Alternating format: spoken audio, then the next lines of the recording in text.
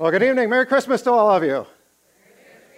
Good to have you here. My name is Gilbert Thurston. I'm the lead pastor here at Exponential. We want to welcome you as we celebrate here on Christmas Eve. And we're actually wrapping up a series that we've been doing throughout the month of December here called Christmas at the Movies. What we've been doing is we've been looking at the three top highest grossing Christmas films of all time and seeing what are the life and the biblical lessons that we can learn from those movies. Now, we didn't do them in order. We actually started a couple weeks ago with the number 3 movie, which was Elf, starring Will Ferrell. How many of you have seen that one? Yeah. And then last week we did the number 1 highest grossing Christmas film of all time, How the Grinch Stole Christmas, starring Jim Carrey.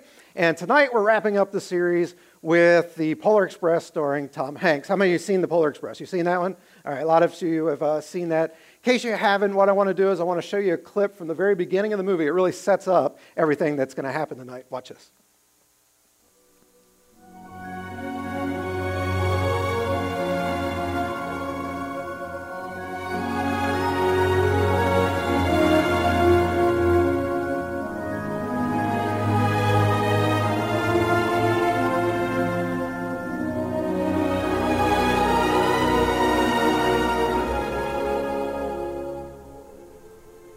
On Christmas Eve, many years ago, I lay quietly in my bed and did not rustle the sheets. I breathed slowly and silently. I was listening for a sound I was afraid I'd never hear. The ringing bells of Santa's sleigh.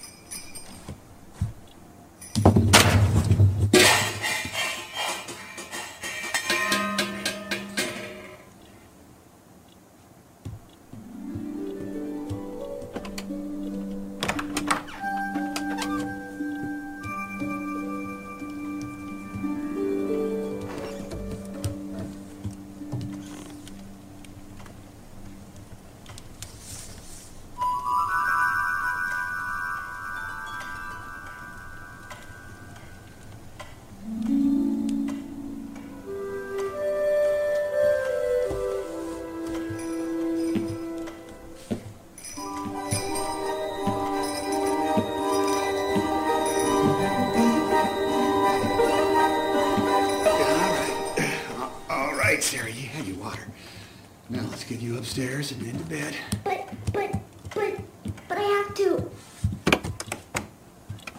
But he said Santa would have to fly faster than the speed of light to get to everyone's house in one night. So? And to hold everyone's presents, his sled would have to be bigger than an ocean liner. Well, your brother said that? Well, he was just kidding you. He knows there's a Santa. He said he wasn't sure. He wasn't sure Santa was for real. Of course Santa's for real. He's as real as Christmas itself. But he won't come until you're sound asleep, young lady. Sweet dreams. Santa will be here before you know it. So go to sleep.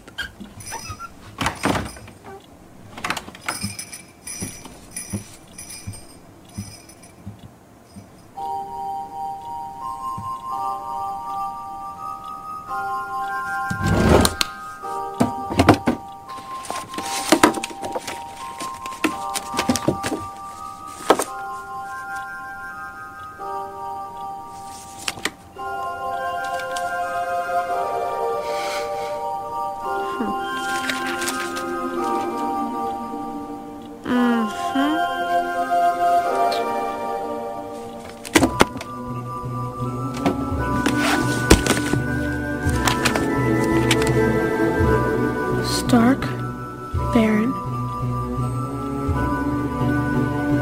devoid of life.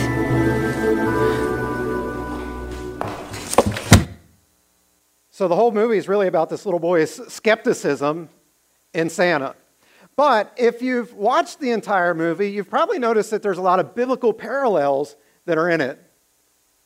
And it's sort of strange that this Christmas movie was about the birth of Jesus and about our relationship with him. Now, they've never come right out and said that it's a Christmas film or a Christian film, but the director, Robert Zemeckis, he was asked one time, they said, "Is the Polar Express a Christian film or not?" And he winked at the reporter and he said this. He said, "Nothing in a movie this big ends up in the script by accident." And so the central belief of this movie is about belief. It's about belief, but really not about how you believe, but in what are the obstacles to believing. And I understand, there's probably some of you here tonight that you have a whole problem with this Christmas thing and the Bible and Christianity. You're like, the only reason I'm here is because, a neighbor of mine or a family member of mine told me there'd be free cookies, and then maybe something cool that the band would do. That's the only reason I'm here. I don't believe in all this Jesus thing and, a little baby wrapped in swaddling clothes lying in a manger. I don't believe in all that. And you know what? That's okay to be skeptical. It really is. I myself, I didn't become a follower of Jesus until my early 20s. In other words, I didn't become a Christian until I was in my early 20s. So I remember what it was like to be skeptical. I remember as a kid doubting in the existence of God. Does God even exist?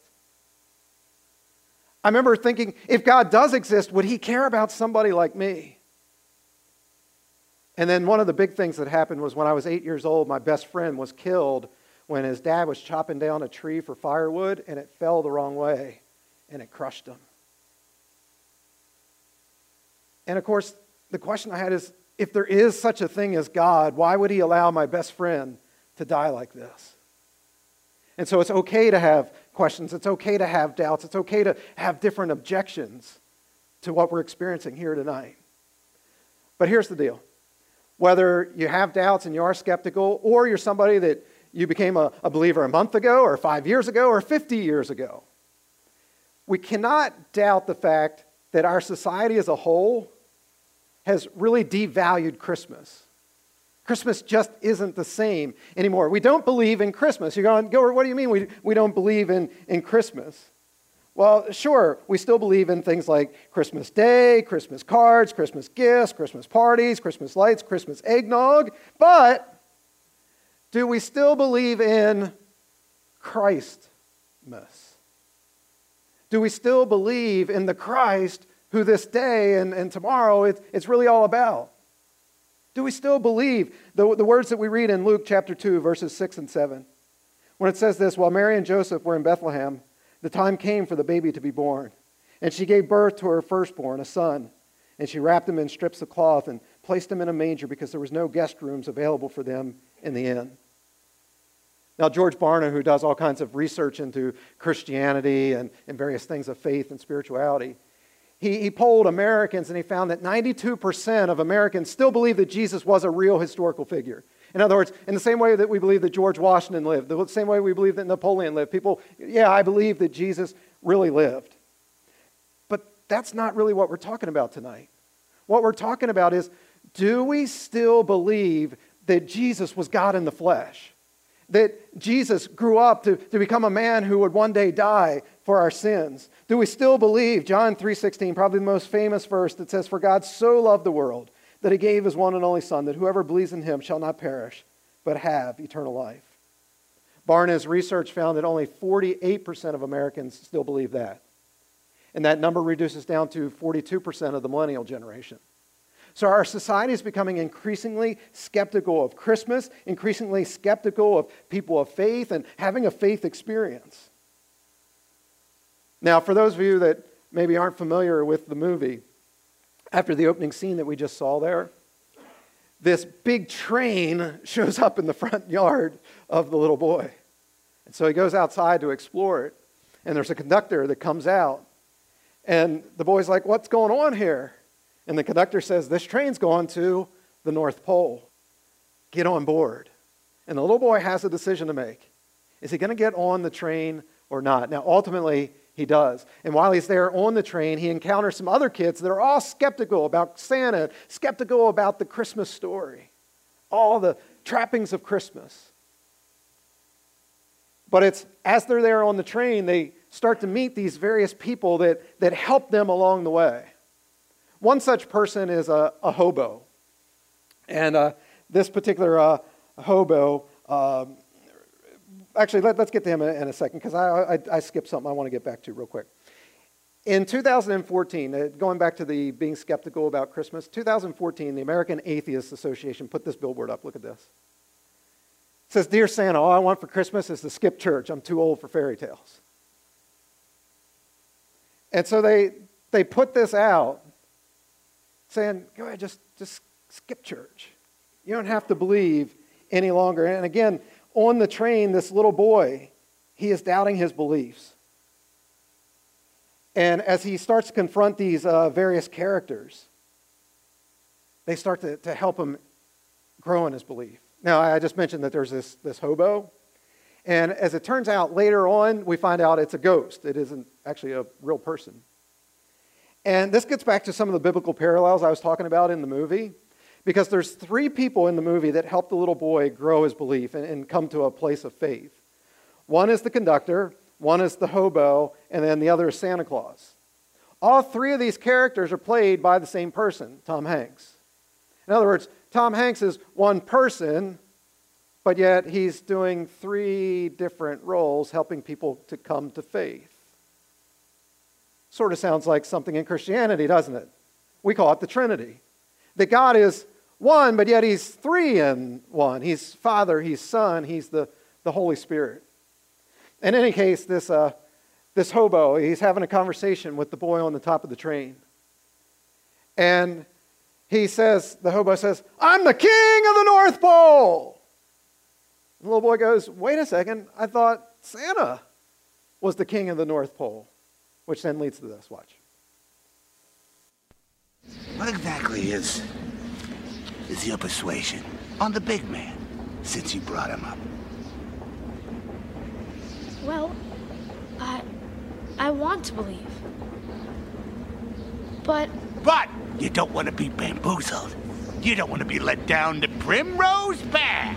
You don't want to be conned or duped. Have the wool pulled over your eyes. Hoodwinked. You don't want to be taken for a ride. Railroaded. Seeing is believing. Am I right? I love that. Seeing is believing, right? In other words, he's saying, if you can't see it, then how could you possibly ever believe in it? And again, that's what this movie is all about. It's about believing. And do you need to see in order to believe? And what I want to do here tonight is I want to take a look at some of the objections that maybe you have to coming to faith. In fact, here's the first one, and if you're taking notes here this evening. Many of you say, you know what, I'm afraid that having faith in God will make me look foolish. The hobo's right. He's like, you don't want to be duped. You don't want to be conned. You don't want to be bamboozled. And that's how many of you feel.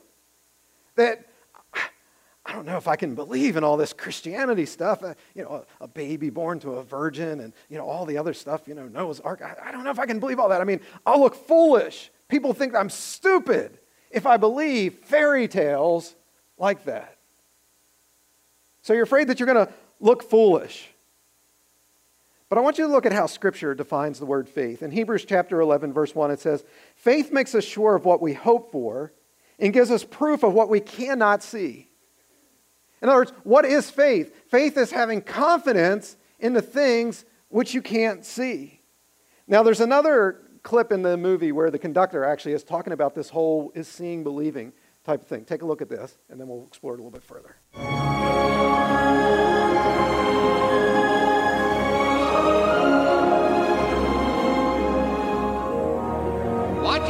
Watch your step, tricky walking up here. It's mighty slick, I tell you. Oh, what? There you go. What did I tell you?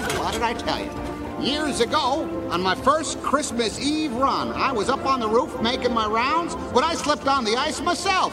I reached out for a hand iron, but it broke off. I slid and fell, and yet I did not fall off this train. Someone saved you? Or something. An angel. Maybe. Wait! What did he look like? Did you see him?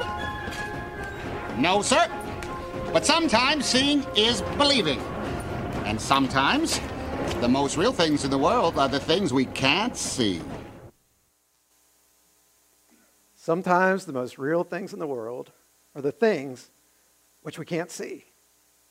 You're going, no.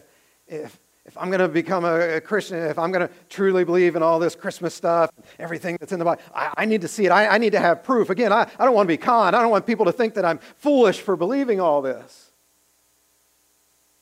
I need proof that there's a God. I need to see him. But here's my question to you.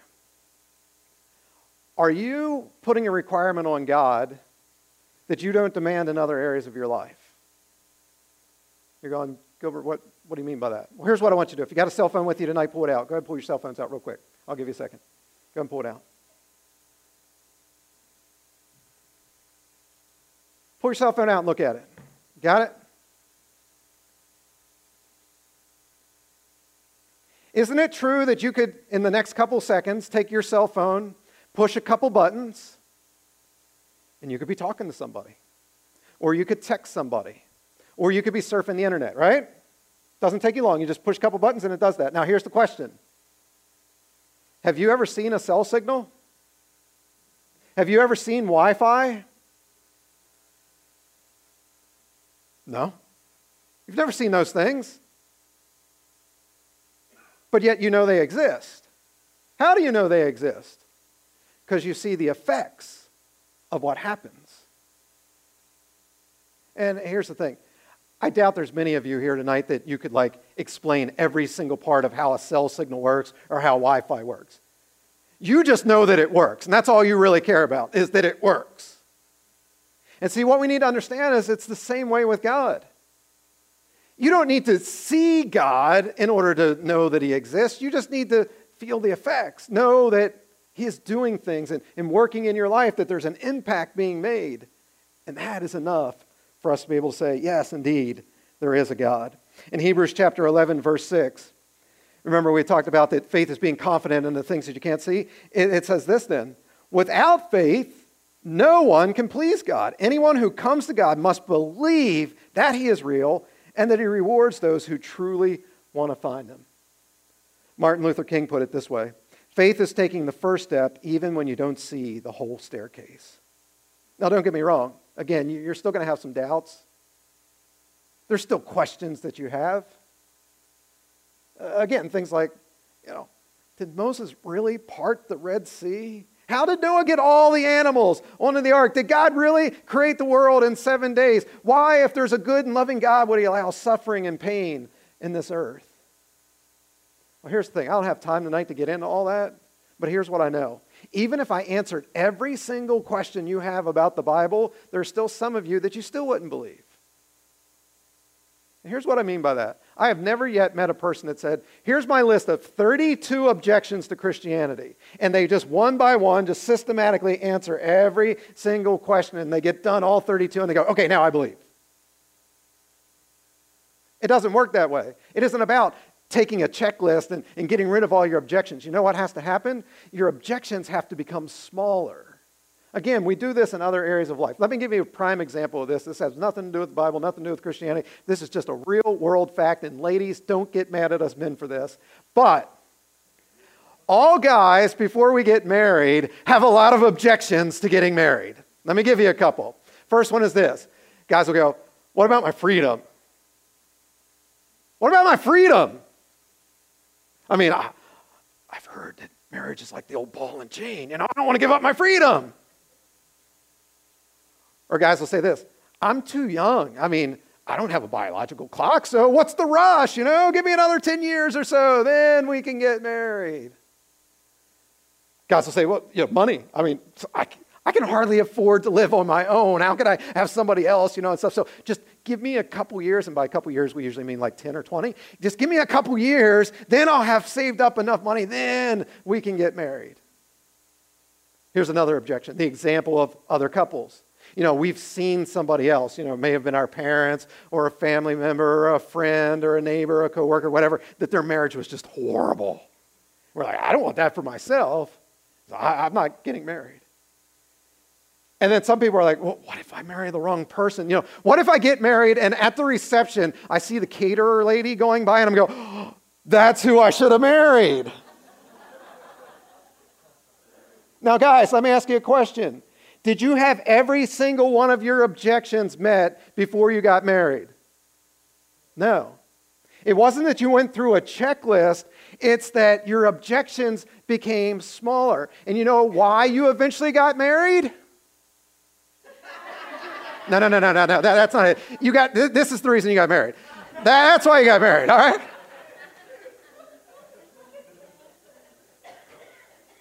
Don't send me any nasty emails or anything. Yeah, but my kids are in here. Your kids should be back in the children's ministry. That's why we have it, right? No, you got married for love. What eventually happened, guys, is you said, you know what?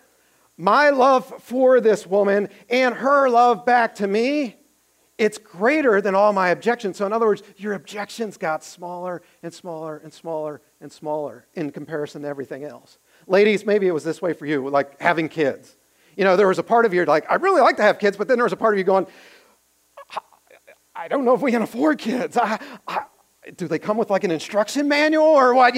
How do we do this whole thing? So you had all these objections, but eventually you said, you know what? The love that I could have for a child and that child's love back for me, that's going to be greater than any objections that I may have.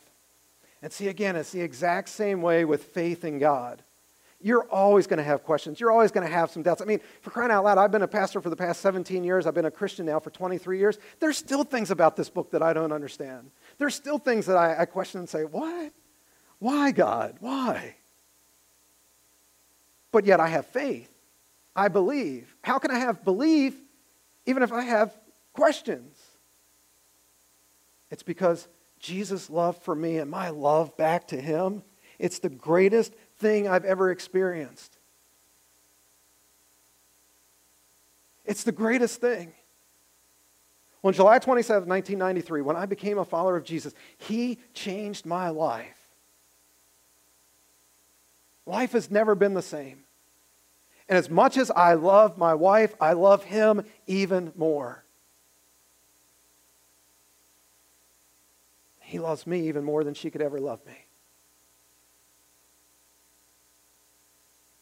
And so, yeah, there's things about the Bible and stuff that people are like, oh, you believe that stuff?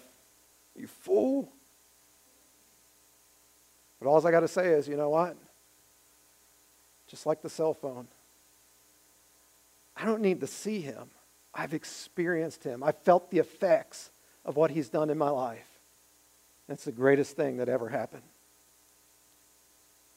Number 2, then, if you're taking notes.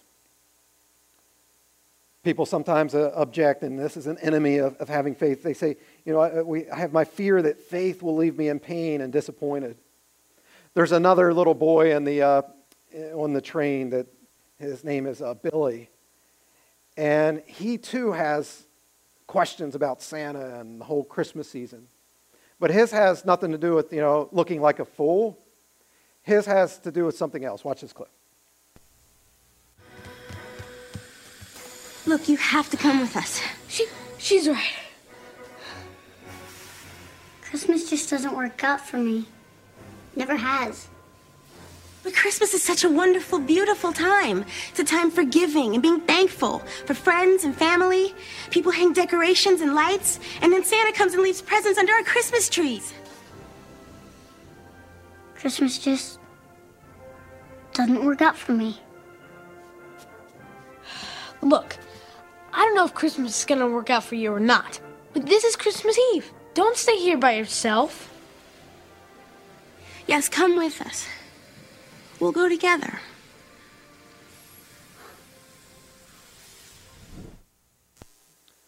Over and over throughout the movie, this little boy keeps saying that phrase, Christmas just doesn't work out for me. And maybe you're here tonight and you're going, you know what? It's not just that Christmas isn't working out for me. Life hasn't worked out for me. Things have happened.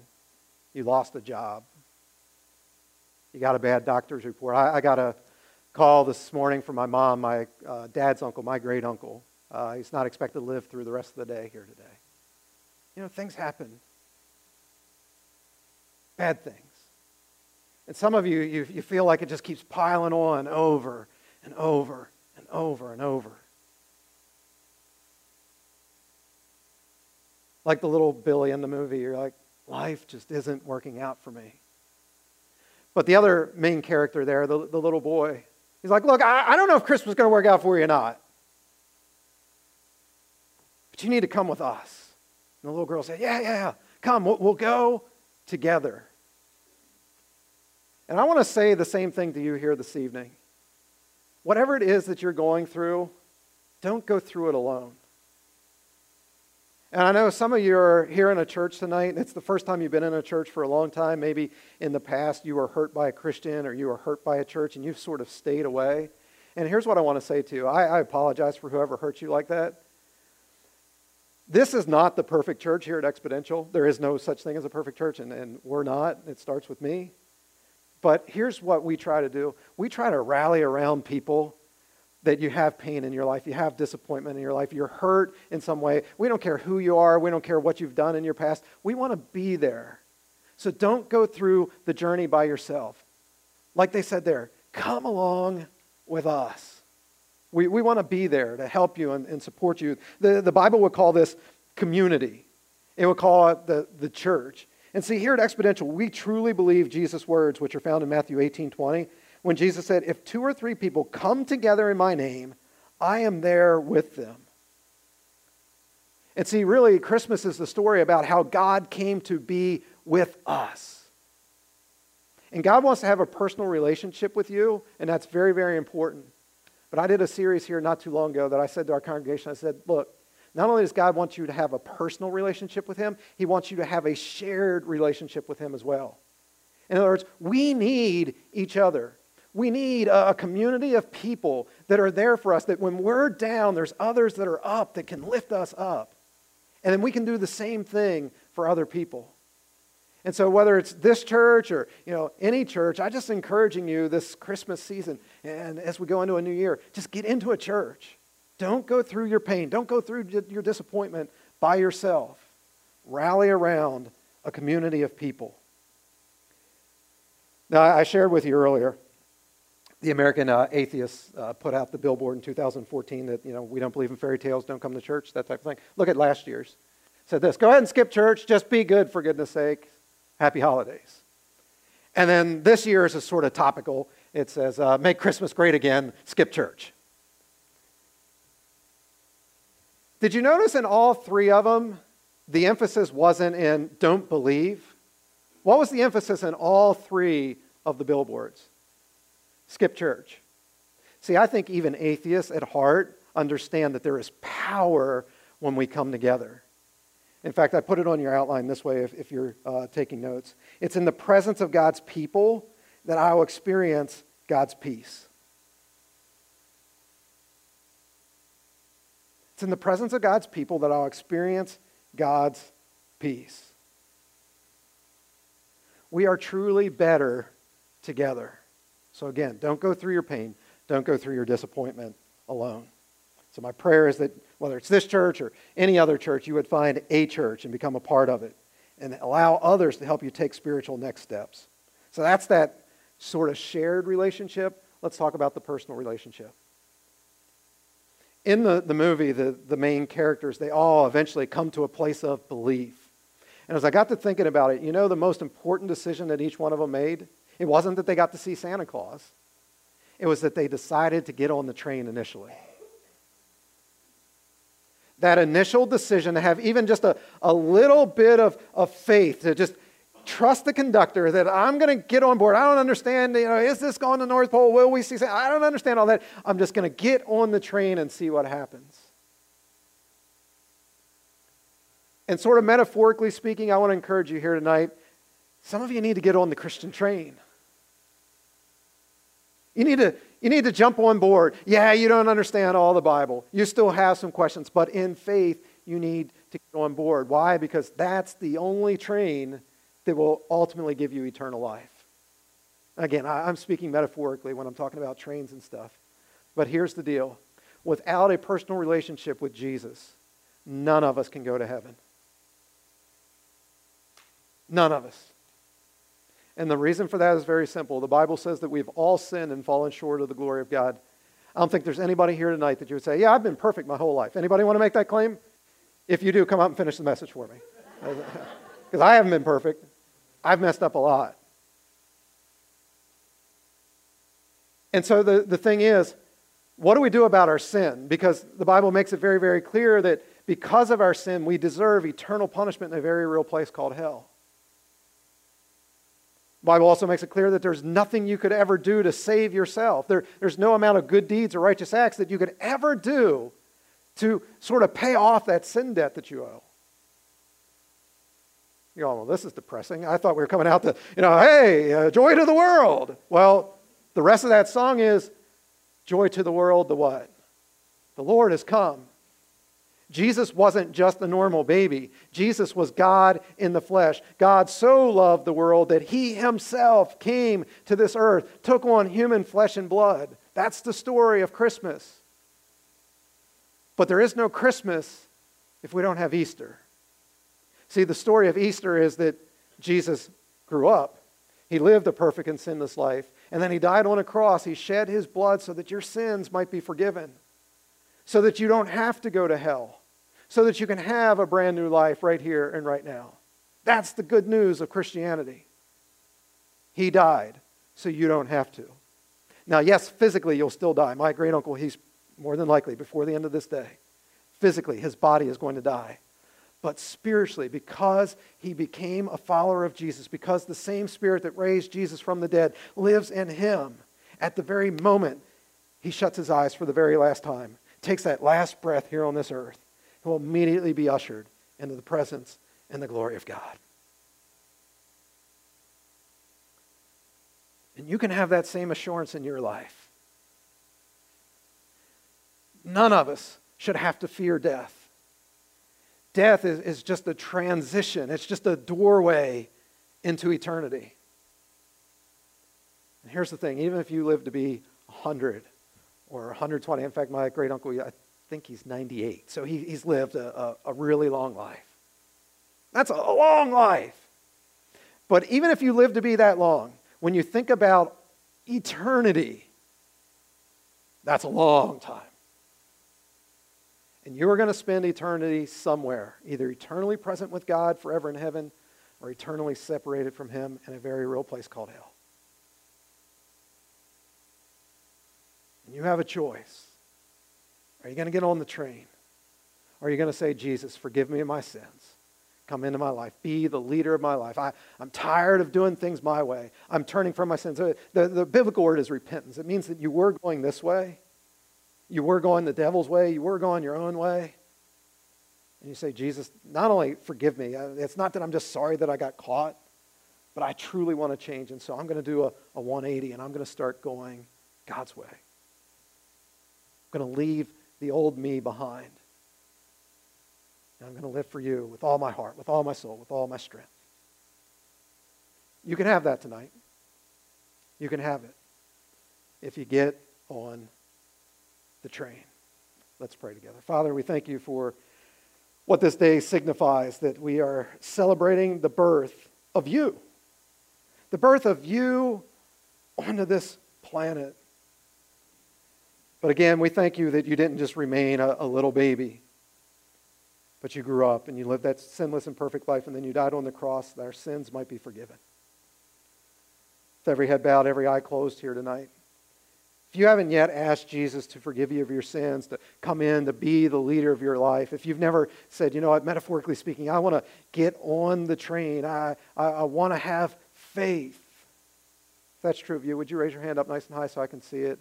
You can put it back down, then I'll, yes sir, over here to my right, yes ma'am, down here, thank you. Anybody else? Jesus, forgive me of my sins. come into my, yep, down here, ma'am, thank you. Anybody else? Jesus, forgive me of my sins, come into my life, be the leader of my life. Tired of doing life my way. I want to do it your way. Anyone else? If your heart's beating really, really fast right now, I'm probably talking to you. And it's not me talking to you, it's actually the Spirit of God talking to you. None of us know the day or the hour that death is coming for us.